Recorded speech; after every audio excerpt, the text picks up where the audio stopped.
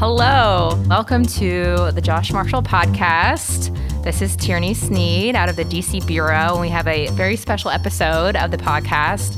Josh is not with us, but today I have a special guest, Mark Joseph Stern from Slate. He is their very excellent legal reporter, covers the Supreme Court, covers a lot of other major legal cases, and he's here with me today to talk about the Census citizenship case. We were both at the Supreme Court oral arguments last month. There's been some really interesting developments since then. We're waiting for the decision, in the next couple weeks. But first, we're going to have the word from our sponsor.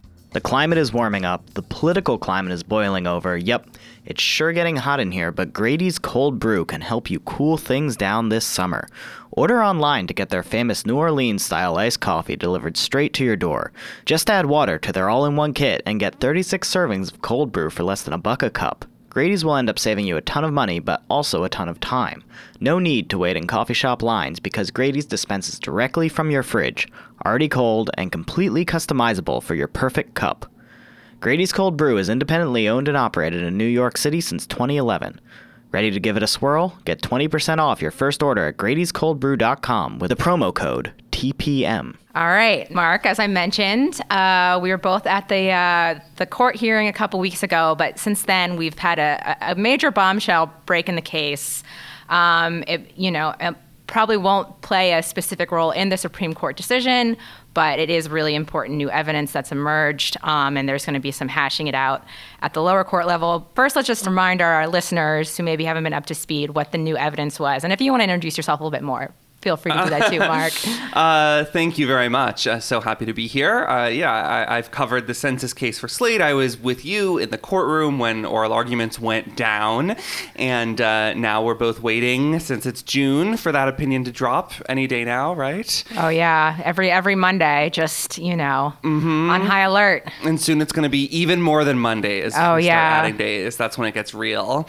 So when that case was heard, the big dispute was whether the Trump administration added this citizenship question to the census legally, which is obviously a question that sort of gets into how and why the Trump administration added it. Under federal law, the president, the executive branch, can't take some kind of agency action that's arbitrary and capricious, right? So you can't just willy-nilly say, we're going to change the census.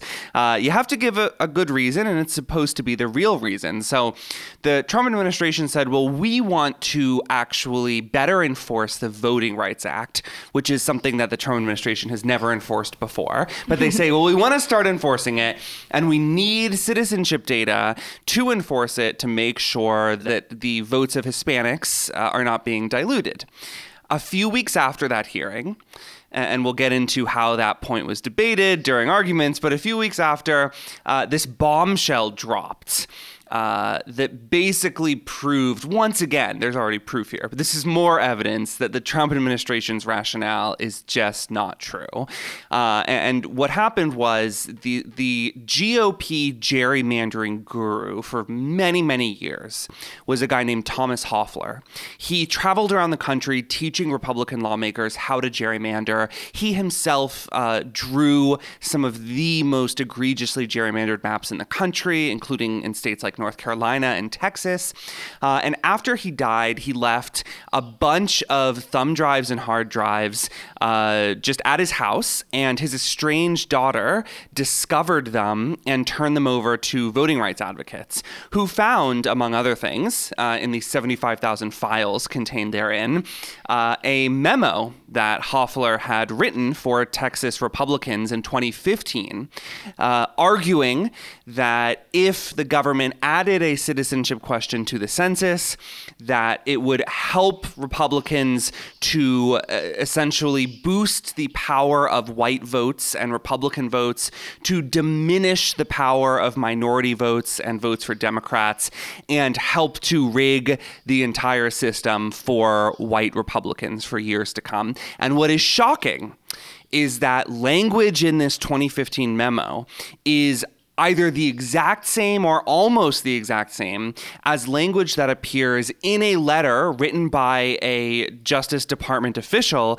used to justify the census citizenship question under Trump. So you have this memo from 2015 basically saying, here are the racist reasons we should add a census citizenship question. You have language from that 2015 memo popping up verbatim in a Justice Department memo years later under Trump.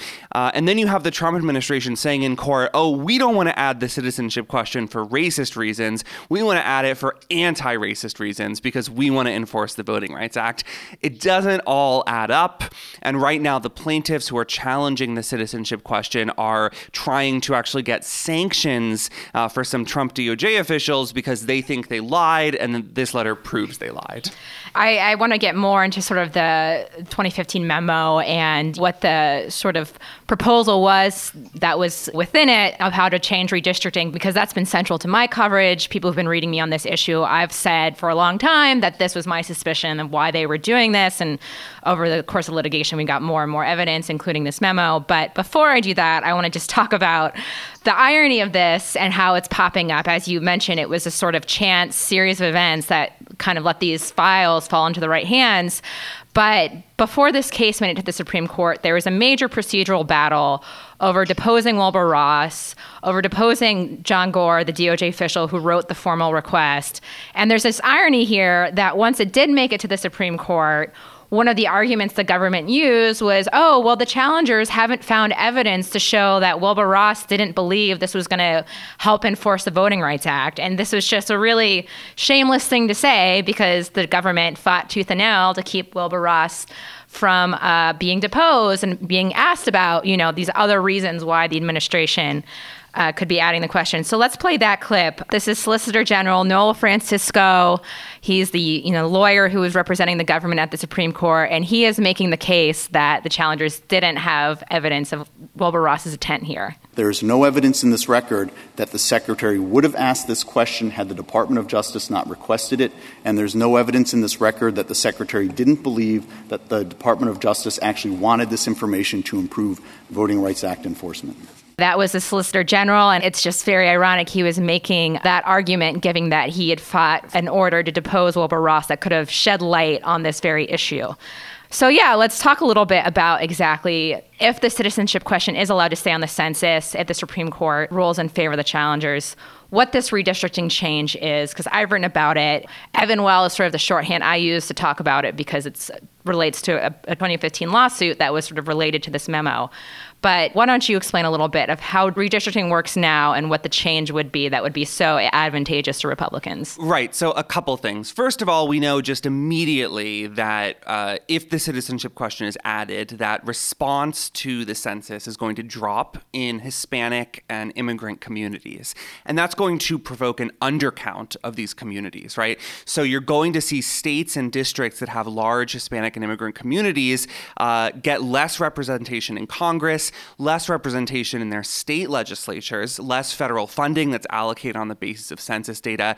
It's just going to warp the results in a way that's really bad for certain minority groups. But over the long term, there's a bigger play here, and this is what Evan Well is about, and this is what the Hoffler letter is about, right? So under current constitutional law, states have to redistrict using total population. They have to count one person, one vote, right? That's the rule under the Equal Protection Clause. And they have to create districts of roughly equal populations so that, say, your vote living in one district might not be weighted way more than mine living in another. Malapportionment is really bad. One person, one vote is a rule designed to stop it. What Evan Well is about is changing the people who are counted during redistricting. So in Evan Well, a group of plaintiffs said, you know what, we shouldn't be counting people here. We should be counting voters, or at least voting eligible citizens, because those are the people whose votes really count. So if we say one person, one vote, well, we're talking about votes, so we should be counting voters. The obvious problem with that, at least if you're progressive, is that there are a lot of immigrants in this country, a lot of both authorized and unauthorized immigrants who cannot vote. There are also obviously a lot of minors, children. There are people who were formerly incarcerated who can't vote. There's a whole group of people who can't vote in this country. And many of them just wouldn't be counted for the purposes of redistricting. What that would lead to is a new kind of malapportionment in which predominantly white rural areas would receive more representation, and urban areas that have more minority, Hispanic, and immigrant communities are going to receive less representation. The more immigrants there are, the more warped the redistricting of your district will be. Does that make sense? Yeah, and I want to point out there's sort of a philosophy underneath this current system is that if you're a representative in Congress, you represent all of your constituents, not just the people who voted for you. If you get a call from your constituent to say, I'm having this issue, can you help me out? It doesn't matter whether they voted or not, whether they're a citizen or not, whether they're a minor or of voting age. Representatives represent everybody in their district, and the current system accounts for that. And that's what Republicans are trying to change here. Right. And we should say in Evanwell, the Supreme Court said, well, the current system is certainly constitutional, that you can count all people instead of just voters. But it left the door open for states to try to only count citizens or voters in the future. And that's what the Hofeller memo is basically about. What Hofeller said is, look, in the future, some state might want to reject the traditional one person, one vote rule of counting everybody, and instead just count citizens or voters or citizens of voting age population. There are different ways to do it, but it's all basically the same. And what Hofeller said is, if you do that, you're going to want to add a citizenship question to the census. You're going to want to have good data. And as long as you use that data to draw your new districts, you are going to diminish the power of minorities and Democrats, and you're going to boost the power of whites and Republicans for all the reasons we were just discussing. Yeah. Something that's come out in the litigation of the case is that Hofeller was actually the first person, according to a member of the Trump transition team, to suggest adding a citizenship question. So it really kind of draws the line of how this idea started with, a Republican gerrymander and other people who kind of study how to boost Republican power and made it into the census. But let's pivot back to the Supreme Court case, because that's what we're waiting for here. And now that we have the sort of backstory here, what we were watching in the Supreme Court arguments is, a debate whether the administration had in effect lied to the American people and how it announced and went about going about the citizenship question, and this question of whether the Voting Rights Act enforcement rationale that they put forward was BS or not. And there's tons of documentation in the trial court record that suggested that it was.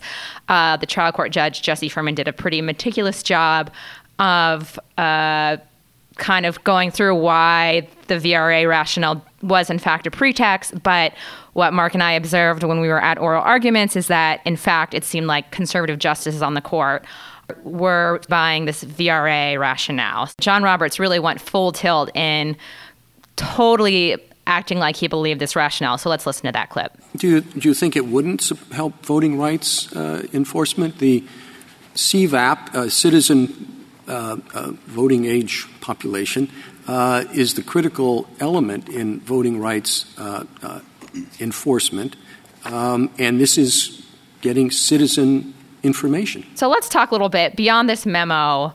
What else came up in the trial court record that really showed how BS this rationale was? I know one of the things that stood out to me was there was all these internal emails in the early days of the administration where Wilbur Ross, said he wanted to. From the very early days, well before there was any sort of formal request to add the citizenship question, told his aides he wanted it. And one of his aides went shopping around, went to the DOJ first, got rebuffed from the DOJ, then went to the Department of Homeland Security and got rebuffed at the Department of Homeland Security. And I should say, when he first went to the DOJ, he talked to an immigration lawyer and then wrote this memo kind of just discussing all these issues that he had. Now, kind of doesn't seem like to me you're looking to enforce voting rights if that's who you're talking to. But yeah, was there anything else in that trial record that really stood out to you? I mean, that's the big thing, and that he essentially had to pull rank on these lower-ranking DOJ officials and say, look, if you don't give me what I want, I'm going to call Jeff Sessions, who was then Attorney General, and tattle on you, and had to really just almost extort the DOJ into cooking up this nonsense rationale, and it really shows in the Gore letter. I think it shows it's such a weak argument. I mean, there's so much evidence that all of the information we have today is perfectly sufficient to enforce the Voting Rights Act, which is again something the Trump administration is not enforcing. And Ross really seemed to either misrepresent or just lie about all of the administrative records that currently exist regarding citizenship. So, one of the kind of wonky but important rules about the census that Congress itself has passed is that Congress doesn't want the executive branch adding questions to the census, because there's all this evidence that shows that even a benign new question can cause confusion and drop response rates, right? So we want the census to be really short. Congress says it wants the census to be really short. Ross adds this question anyway, but Congress specifically said if you can find the information you want from other administrative records from somewhere else in the government, basically, if there's a filing cabinet in another agency that has what you're looking for, go there. Don't add this question and fundamentally change the census that hundreds of millions of people are going to answer. Go use the data that the government has already meticulously collected. And the government already has citizenship data. It already has it. It's been asked on the long form census survey that goes to not every household, but I think 1 in 6, the American Community Survey, 1 in 30. It's been collected over through various mechanisms. And it's pretty well established that it could easily be used. It has easily been used to ensure that the Voting Rights Act is being enforced. Actually, one of the experts that the Trump administration has tried to cite to say that evidence is insufficient is a guy named Nate Persily. He is one of the experts on voting rights and gerrymandering. And the Trump administration cited a brief and a paper that he wrote to claim that, we just don't have enough information about citizenship to enforce the VRA. We need more. Just read Persily. Persily got so angry he had to go to Twitter and say he was outraged to see that his work was being manipulated and miscited. So they are going to the very bottom of the barrel. I mean, they are working as hard as they can in the Trump administration to cook up a rationale here, and it's just not true. It's not working. You have to suspend disbelief to accept these arguments. And yeah, I want to talk a little bit about the disbelief suspension that's happening here in this case. But first, just to kind of tie the knot on this VRA claim and how bogus it is, Dale Ho, an ACLU attorney who argued the case in the Supreme Court, at some point in the hearing answered this question of, wouldn't this help enforce the VRA? And he made a very good point about by warping the census numbers, it's going to make it even harder to enforce the VRA, and just totally undermines the whole rationale here. So let's listen to that clip. Adding a citizenship question to the census, is not helpful for Voting Rights Act purposes because responses to the question are inaccurate so frequently for non-citizens. Citizenship matters in the Voting Rights Act context when you're dealing with a population in which there's a large number of non-citizens. The VRA requires the drawing of districts in which minority voters constitute a majority sometimes under some circumstances.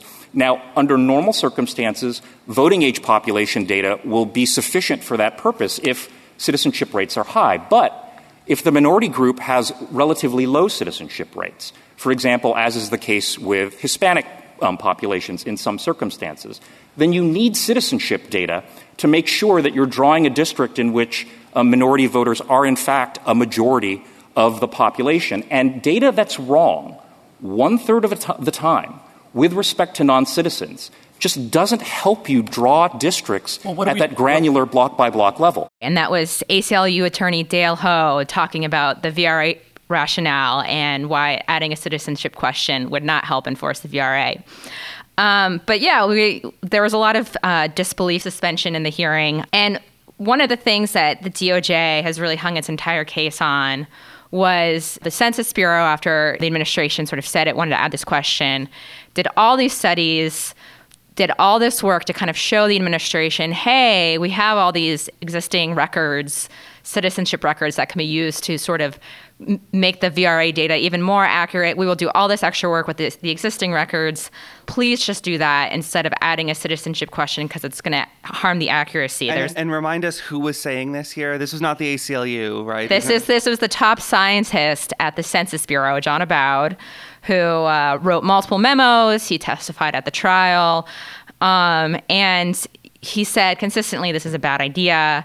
And he said, the memo said, this information will be more accurate than what you will get asking a question on a census. And the reason is because studying this whole issue, they realized that people had a tendency to lie if they were asked if their citizenship status, and they were non-citizens. I think it was 1 in 3 non-citizens stated falsely. If you ask them their status, they would misrepresent it on a survey like this. But there's a bunch of other records the Bureau can use: court records, DHS records, legal records, jury form records, that you don't have this problem of people misrepresenting it, that are even more accurate than asking on the census. Anyway, what the DOJ is hanging its entire case on, essentially, is that, and this was almost nowhere in the Ross memo, it's barely a footnote, but basically, the Census Bureau had said this will be more accurate than adding a census citizenship question, but we just can't tell you yet how much more accurate it can be. And the DOJ's argument was, well, Ross couldn't, since they couldn't quantify it, he did the reasonable thing and trusted the thing that was quantifiable, asking it on the census form, because there was some quantification of the accuracy in that version. So here is Justice Kagan sort of tearing the DOJ apart for trying to do this post hoc rationalization. And if I may say, I'll just finish here, General. I mean, a lot of your argument, your briefs are extremely well done. But a lot of your argument just do not appear in the Secretary's decision memo. And the fact that SG lawyers can come up with 60 pages of explanation for a decision, that's all post hoc rationalization. The question is, what did the Secretary say? Where did he say it? When did he say it? What does it mean other than just ipsa dixit and conclusions? Your Honor, I'm tempted to pocket the compliment and sit down, but I won't do that. All right, that was Justice Kagan. So there were some other dubious arguments that were thrown about at the oral arguments. Mark, what were some of the other striking moments that made you feel a little bit skeptical about how this was going to end up? Well, one that really blew me away was the conservative justices falling in love with international law all of a sudden.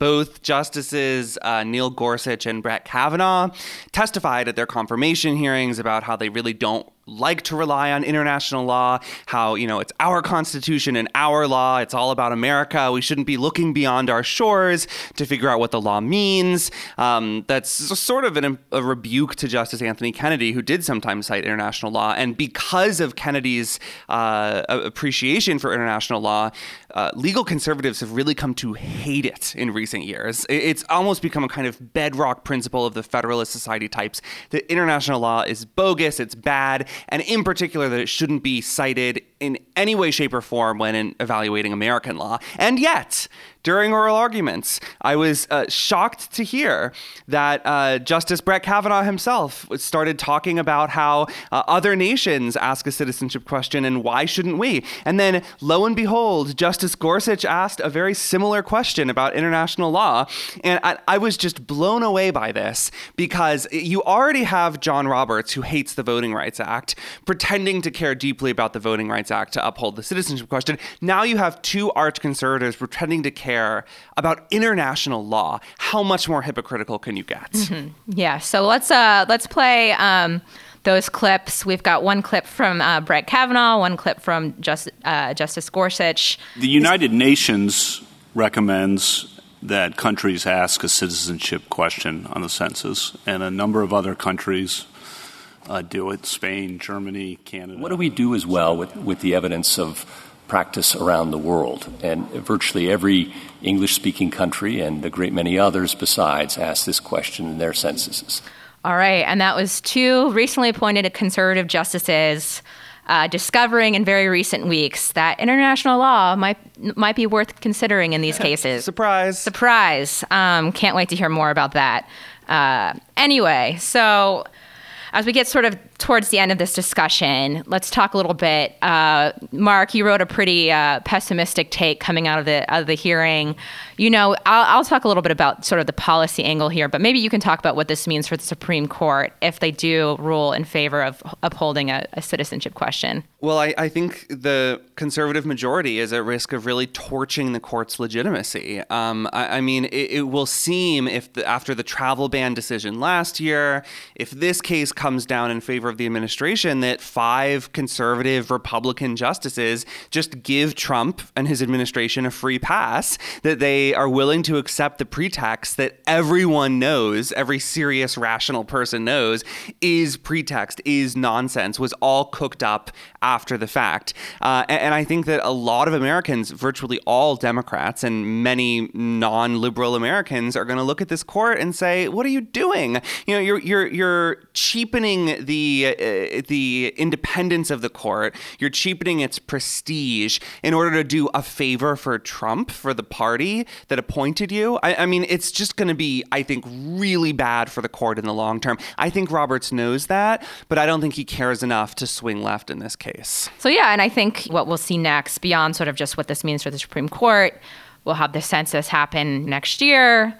There's currently within the census, they're in the process of deciding whether to make this data available to redistricting offices and state legislatures, which goes back to what we started the podcast talking about, the original purpose, which is to change how redistricting is done to boost Republicans. So I think what we'll see next is in 2020, 2021, states say they're going to do this.